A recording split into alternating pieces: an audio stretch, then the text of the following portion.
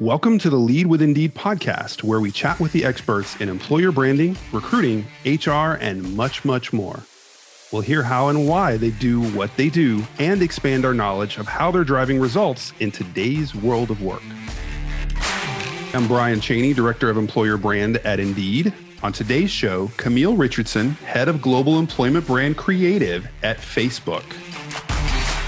She's worked in brand marketing roles, directed the employer branding team at department store Macy's, and today works as the head of global employment brand creative team at Facebook. With so much uncertainty in the labor market right now, the landscape for attracting talent to your company has changed and keeps changing.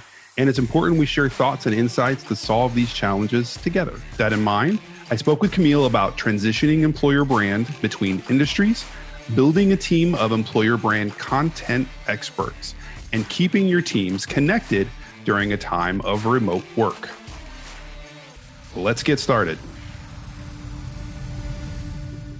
Welcome to the Lead with Indeed podcast. I'm so excited. This is not the first time I've been able to talk with Camille. I enjoy it every time. Please welcome Camille Richardson of Facebook. Welcome. How are you doing? Good morning. I'm great, Brian. How are you? It's good to be here. You're in Atlanta now, aren't you? I am in Atlanta now. You recently moved. You were West Coast and you're moving to get closer to family, yes? Yes, that's right. And so I'm getting back to a place that I'm very familiar with and love a lot. So it's kind of a little homecoming as well. That's awesome. It's good to be near where you're familiar and have it feel like home. And recently, you've actually been given the ability to do that because Facebook has actually shifted to all remote working. So how has that impacted your experience as an employee? It's actually definitely increased my level of personal satisfaction with the company and with my role. One of the things that drew me to Facebook was that it was a very collaborative environment and had this really strong culture. And I spent, almost 3 years in the Bay Area at the Menlo Park headquarters, soaking that all in. But I was ready for the next phase of my life, my family's life. And being that, family, extended family is near to the Atlanta area, it just felt like the right time. And for me, the remote work opportunity could not have come at a better time. And I can still do my work and still enjoy my team and, still be proud of the things that I can accomplish, but be trusted in that I can do it from wherever, whenever. How did you make the leap from your marketing background into the talent brand space? I was in consumer marketing for my entire career in multiple industries, home improvement, airlines and hospitality, restaurant type industries. And I was really always happy with that world. I had spent a good amount of time in the local or field marketing side of consumer marketing and was used to working with, kind of people on the ground in the business, one-to-one directly.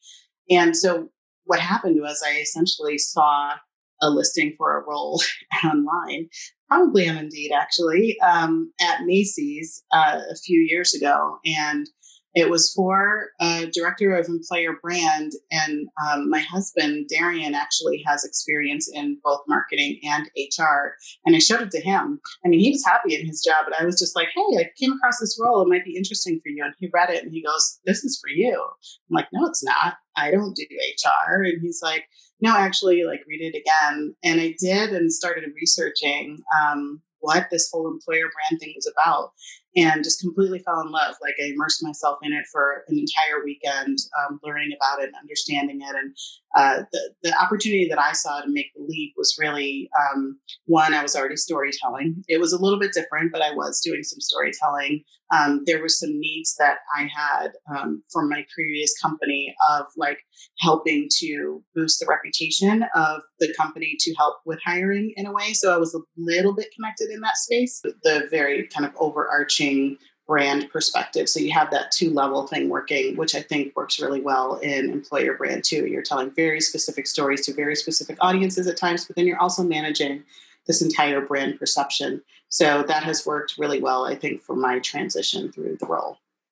You went from a role of a solo talent brander, I think, right, at Macy's, where you were having to be the generalist and do a little bit of everything, which is a lot of roles that are out there.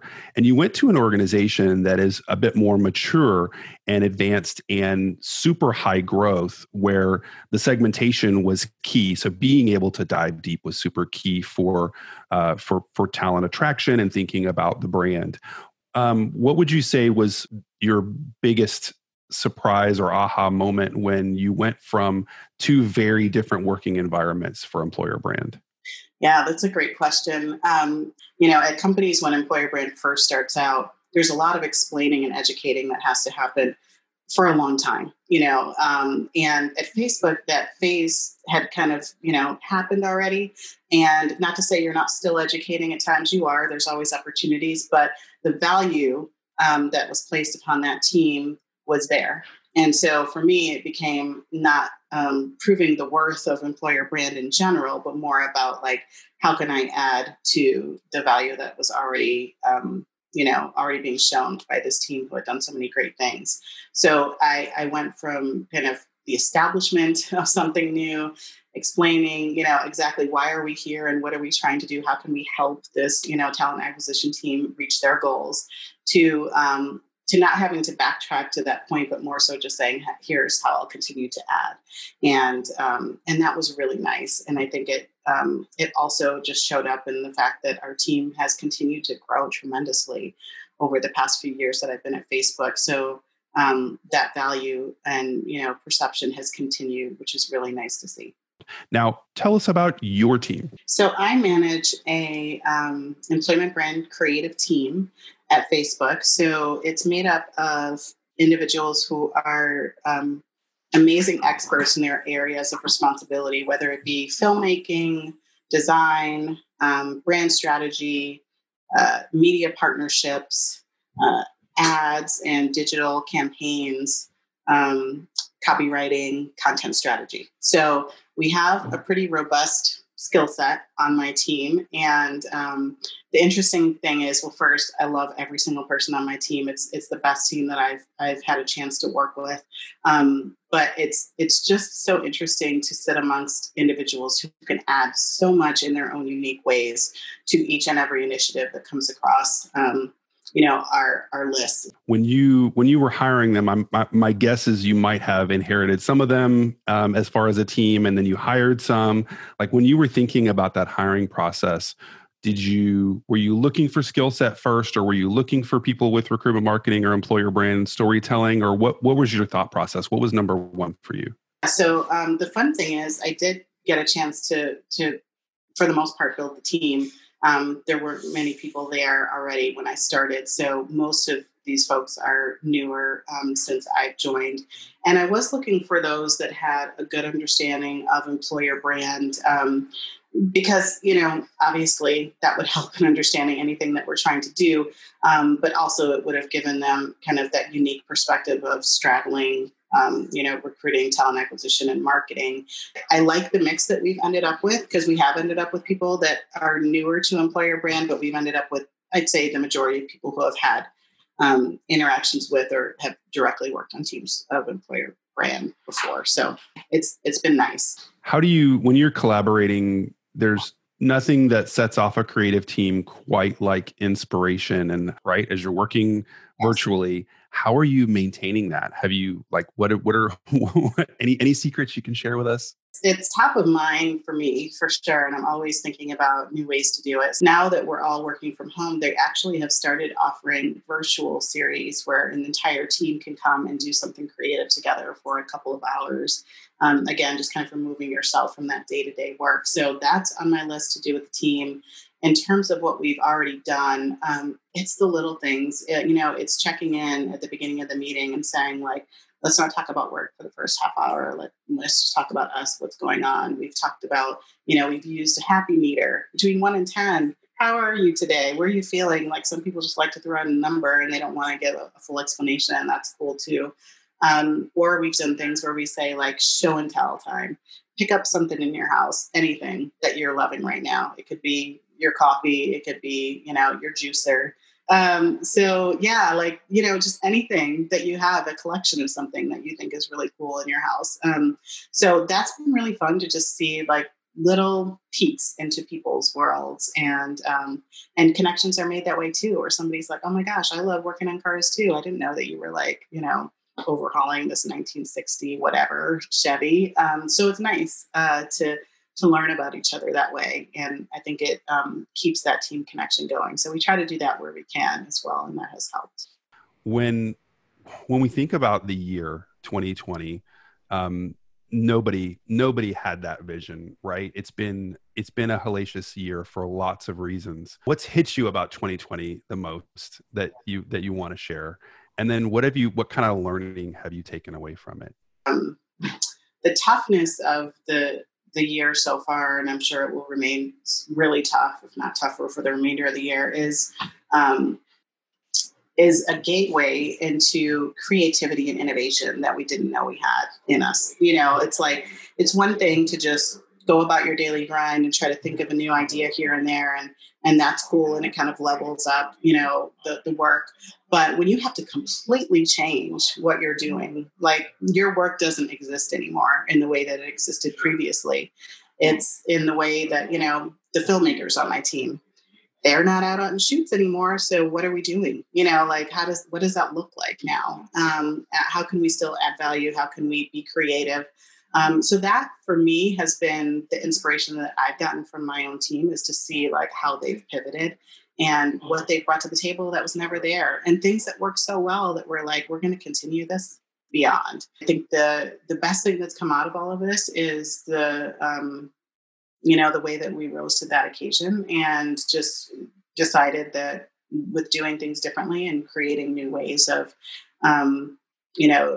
building those relationships, introducing ourselves to people, that there's actually been some successes that we thought were just going to be sort of kind of stopgaps in the meantime, but have been really great and have worked well for us. Well, it's an interesting thing for a creative project, because you either take away the money or you add lots of money, and that changes your whole mental process for how you solve that problem, right? So, and I've thought about this before, because I'm like, you hit that block and you're just like, how do I deal with this in this way? How can I be creative? You have to you have to change those challenges, because our brains get locked into those habits. And how does your team now talk about telling a story? Like, what's the process? Because you've got new rules. So a lot of it is just like keeping it real, like when you have budget and you can do something really slick and really well produced, like, sometimes that almost separates you from some of that authenticity that you can get at when it's just somebody sitting in their room and, their cat suddenly appears in front of their screen as they're talking. And, it's kind of nice to be able to say, like, we're real people too, which was always the goal to say anyway, right? You want people to understand that the employees that work at your company are real people. And I think it's just been able to elevate that a bit more, bring it to the forefront a bit more, allowing us to sort of walk that line between personal and professional, and ask questions in, virtual panels that we wouldn't have asked before, because people are in their own home environment and are more open to sharing, about themselves. So for me, it's been a nice way to humanize people a bit more. When you're listening to someone who's a vice president of, some high-powered organization, sometimes you just feel like it's not really approachable, or, they're not approachable, or maybe it's just not as accessible. But when they're at home and their, kid runs in the room, or they spill their coffee in front of the video camera, like anything, it all just turns into like, all right, they're the same as me. I did that 2 weeks ago. I can imagine, you've got a creative team. They're focused on those things. Not everybody has a team that size. Not everybody has a whole bunch of resources. And I know we've had this conversation in the past where you don't have unlimited resources. Like, you have a team, so your resources, time and energy and creativity. And when that comes down to one person or part of a person, right, from a resource perspective, who've gone out and created all these things, all the storytelling, these videos, these podcasts, all these pictures, and the ways that experience is shared externally. Do you have any advice for the people who are now going through a similar process and going, I can't use any of the stuff that I had. I can no longer use all the content, the great stories that we've captured. Have you thought about that? We have. And we've done some really cool things with reutilization and repurposing that we didn't think we could do. There was a long list of things that we felt like just don't apply anymore. What we've done, just one example, is to refresh something through having an interview, like a current interview with a person. So say you had someone, you have a short video clip of them, talking about something, and it's great, but it feels maybe a little disconnected to where we're at today. We go back out to that person and we ask them a few more questions that really do relate to where we're at right now. We find a part of that video to say, this does tie in, actually, it's not exact, but like it's enough. And then we utilize that copy when we're pushing it out to explain, bring up those points that they answered in the recent interview. We've been doing that with quite a few executions that I think have turned out really well, with the melding of the older and then the newer information that we got from those individuals. And everyone's been really willing to, answer a few questions about how they're dealing with things today, or what does their job look like now, or, everyone's experiencing this together. We're all going through it. And so it's almost, I think, a nice thing for people to have some space to talk about what it's like for them. And we just try to shine a light on that and push that out there for people to take in. So I think just thinking really creatively and trying to infuse some newness where you can gives that older content new life really easily. I love the recycling and repurposing and going through there to find the essence of the story, right? So there's the materialistic or surface level stuff around a story, but if you get to the base level of like this is the actual journey that the person is sharing, there's a lot that can be repurposed. I love that. Thank you so much, Camille. Thank you for sharing and for talking a bit about your journey and the path that you've been on. Congrats on the move, and I'm happy you're happy with your kids in the new space. I love that. So thank you for the time, and I hope you have a great rest of your day. And good luck with settling into your new home. Thanks, Brian. Appreciate it as always, and I'll talk to you soon. Thanks, Camille. I'm Brian Cheney. My thanks to our guest, Camille Richardson, and a big thanks to you for listening.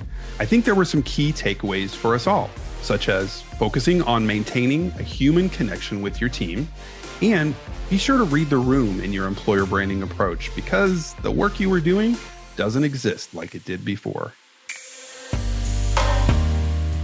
Subscribe to Lead with Indeed for more content, episodes, and to meet more independent thinkers and doers from the evolving world of employer brand.